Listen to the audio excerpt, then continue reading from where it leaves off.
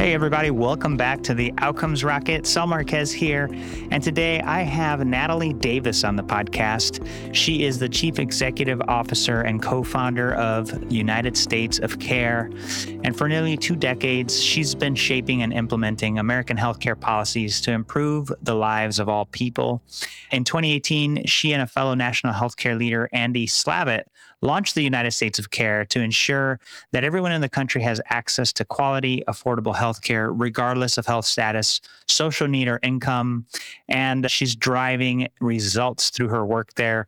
Natalie, thank you so much for joining us today. Oh, thank you so much for having me. It's a pleasure. And so before we get into the work that you guys do, really kind of focused around value-based care and access, I'd love to just learn more about what got you into healthcare. Yeah, thank you. I think like for many people in healthcare, perhaps in the rearview mirror, it looks like a clean story. But for me, I came to Washington, D.C. after college. My husband was starting law school to become an immigration attorney, though he's now a stay-at-home dad for our family. Nice. And thankfully. That's all. And I came actually really hoping I was going to be working in museums and be a museum curator. And I've always been fascinated with the idea of society and the individual and how those interact and then how does that show up through art, and came here and found it very hard to get a job in the nation's capital with the most amazing museums. I found it hard to get a job in museums, but knew I was at a crossroads in my career and really thinking through how can I keep my kind of creative spirit, my entrepreneurial spirit, my desire for making people's lives better through understanding the individual and society, and found my way into healthcare through a temp agency that saw my interests in anorexia and bulimia and depression and all of that as healthcare. And I didn't realize that those were healthcare. I thought that was like the individual leading their life. But I'm so thankful that this is where I ended up, because it is one of the most important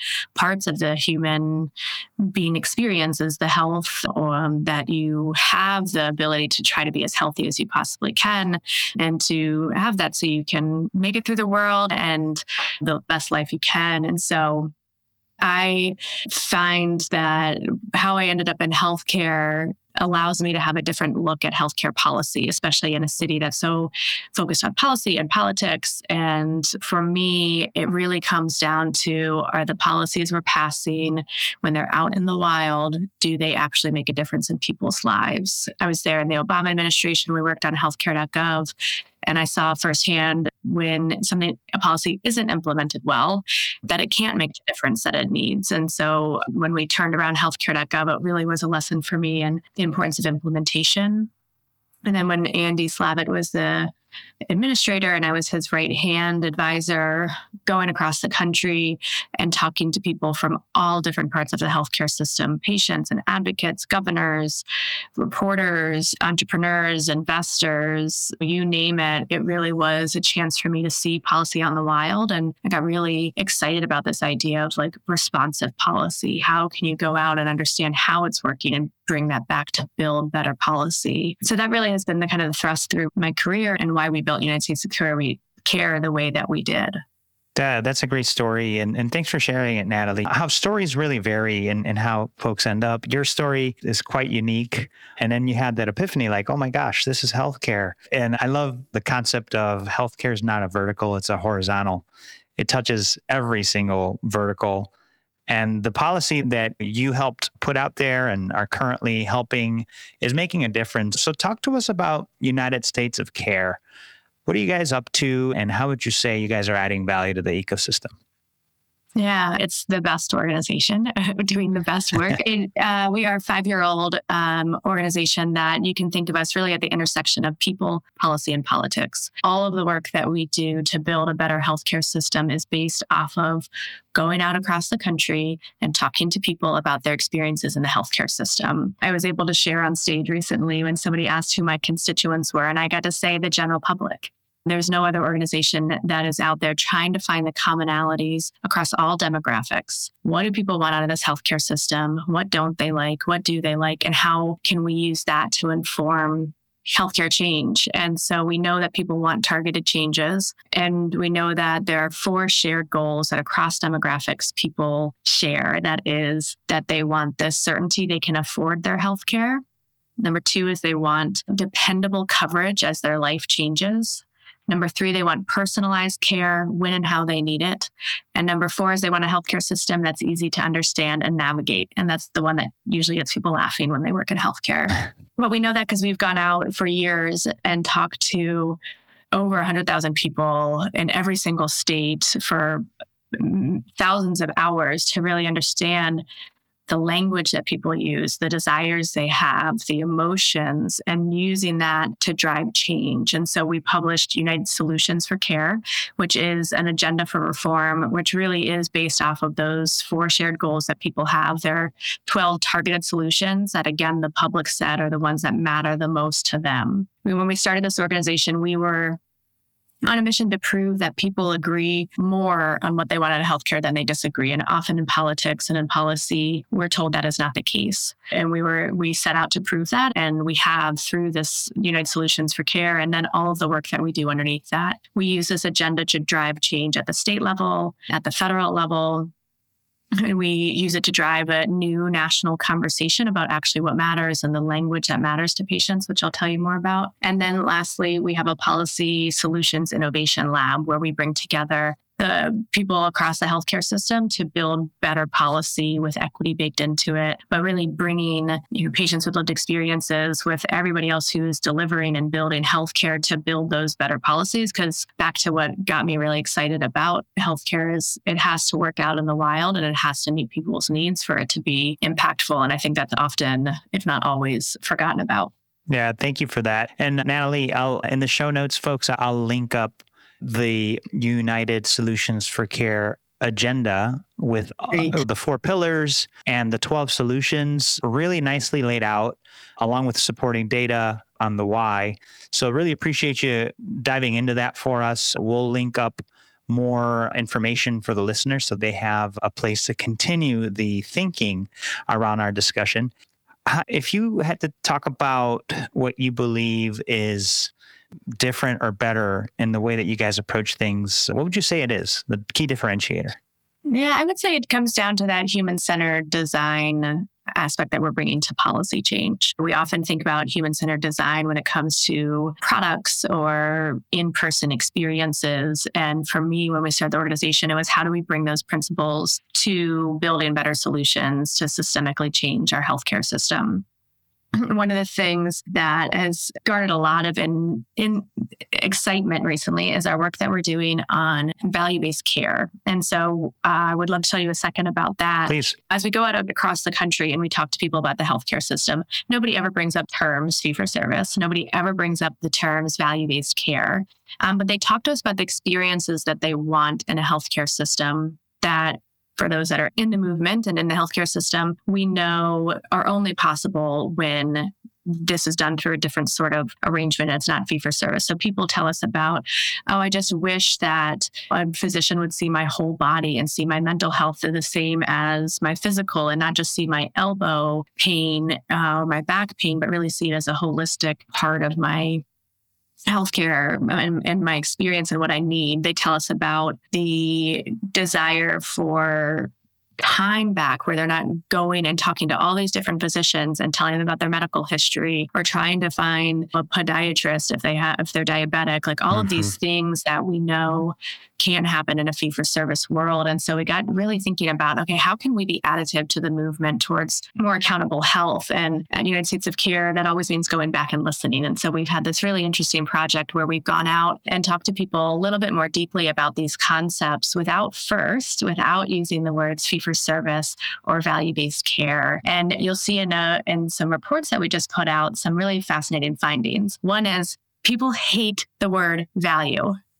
They hate it. When we talk to people about it, we talked about like, here's the promise of what healthcare could be. What do you think? And I'll tell you more about what resonated the most with people. And then we'd say, and people call this value-based care. What do you think? And one woman got off mute and she was like, that is not cute. I do not like that term. And they talked about how value means in the real world, it means something that's a reduced price. It's value bargain basement. It is buying the value brand bacon at the grocery store. And it's the last thing they want in their healthcare is for it to be a bargain or somebody having it's to value to who.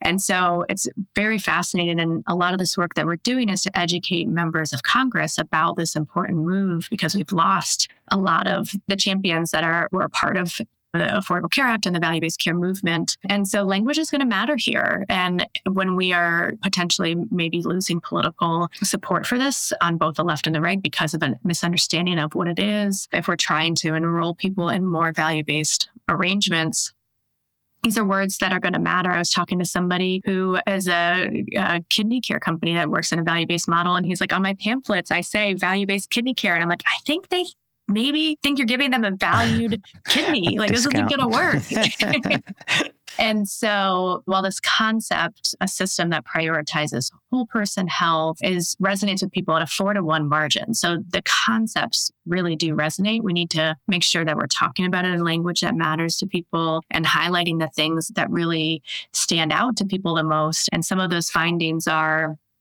people love this idea of time. And if in this arrangement, they get more time with their doctor, if they get less time in the waiting room, less time bringing their medical history from provider to provider or finding other providers, time is like a huge component of what would matter in this sort of arrangement for people. They see this as a way that they would get this whole centered or full body care. They'd be seen as, they really love the idea that somebody would have the time and see them as a full body and help them understand their health, not just push prescriptions or surgeries, but really spend time to see them as one full body. And while we know that 35% of our people think that the current system's working well, that 65 don't think that the visits and treatments that they have are getting what they need, and they don't think doctors are able to perform the way that the doctor wants to. They see the system as failing both of them. And if they could get in to see someone, right? Yeah. Soon enough. Yeah. No, and it's so great that you guys are focused on this work because you're right. If we can't get to the left or the right with the message that helps people access care more affordably, it's a losing proposition. Yeah, that's right. That's right. I have one funny story as we were talking with people, and there's this one woman who had like one of the best analogies I've ever heard for fee for service. And she said, the current healthcare system is like you're in the high school cafeteria line and you have this tray and you put it down in front of somebody and they like slop healthcare on it. And then they tell you to move down and they slop more healthcare on it. And we were like, oh my gosh, that's fee for service. We've never described it so well, but that is what the feeling is and the experience is. That is a heck of an analogy. Oh, man. And when you put it like that, it makes you want to change it. And I think that's a big part of what you guys are after. If you could point to any trend, technology that you think is going to change healthcare as we know it, what would you say the one we should be focused on is, Natalie? Would be tried to mention AI because I do believe that is going to change all parts of our society and the way we interact. And I don't know, I'm still in the place of trying to figure out what I think about it, where the boundaries are. But I think more importantly, finding a way to bring the voice of patients authentically, consistently into all the solutions that we're building, whether those are tech-based, whether it's AI or whether it's policy. I think that has the biggest promise, because if we really say that we are there to change the health of people, if we are really there to say we want to be a consumer-driven product, or we want to bring something new to market that people will pay for and enroll in, or providers or insurers will engage in, or if we say we want to have policy that really changes people's lives, there's just no way to do that without engaging people and engaging people left out of conversations into the mix. And so when I think of AI or policies, those have to really, truly bring people into the center of it. We've created a people-centered policy approach where we have a very robust methodology on how to do that. And I'm excited to continue to share with people and tell people about how to do it. But I think it's paramount for any of these advances to really make a difference. Thank you for that. Yeah, it's the opportunities are big, and we have to keep the patient perspective as part of it, no matter technology, no matter if it's policy. So love that was your answer, Natalie. Look, we're here at the end. Really just have enjoyed our conversation. If you wanted to really leave us with a closing thought, what would that be? And what place would you recommend the listeners go to learn more? If they care about the work enough that they donate, tell us more about that. Yeah, well, I love the word donate. We're here on, Giving Tuesday. You can find us at unitedstatesofcare.org. I'm trying to find a more exciting term than the word newsletter, but it is a highly well-read and informative newsletter. So signing up for that and getting that in your email box twice a month, would love to hear if it resonates with you. I share musings on my LinkedIn profile, Natalie Davis, on healthcare and leadership and life, and we believe very much that in changing healthcare, we need to bring people together from all parts of the ecosystem with patients at the center, at the table. And so would love to continue to spread that network of people that are willing to ensure everybody has access to quality, affordable healthcare and want to be a part of the solutions. Amazing. And folks, we'll leave a link to United States of Care, their website, Natalie's LinkedIn profile, so you could follow her on there. And at the end of the day, make sure you stay connected, because that's how we make a difference. And Natalie, I want to give you a big thanks for joining us today. Oh, thank you. Thanks for this podcast. It's a great service to the industry.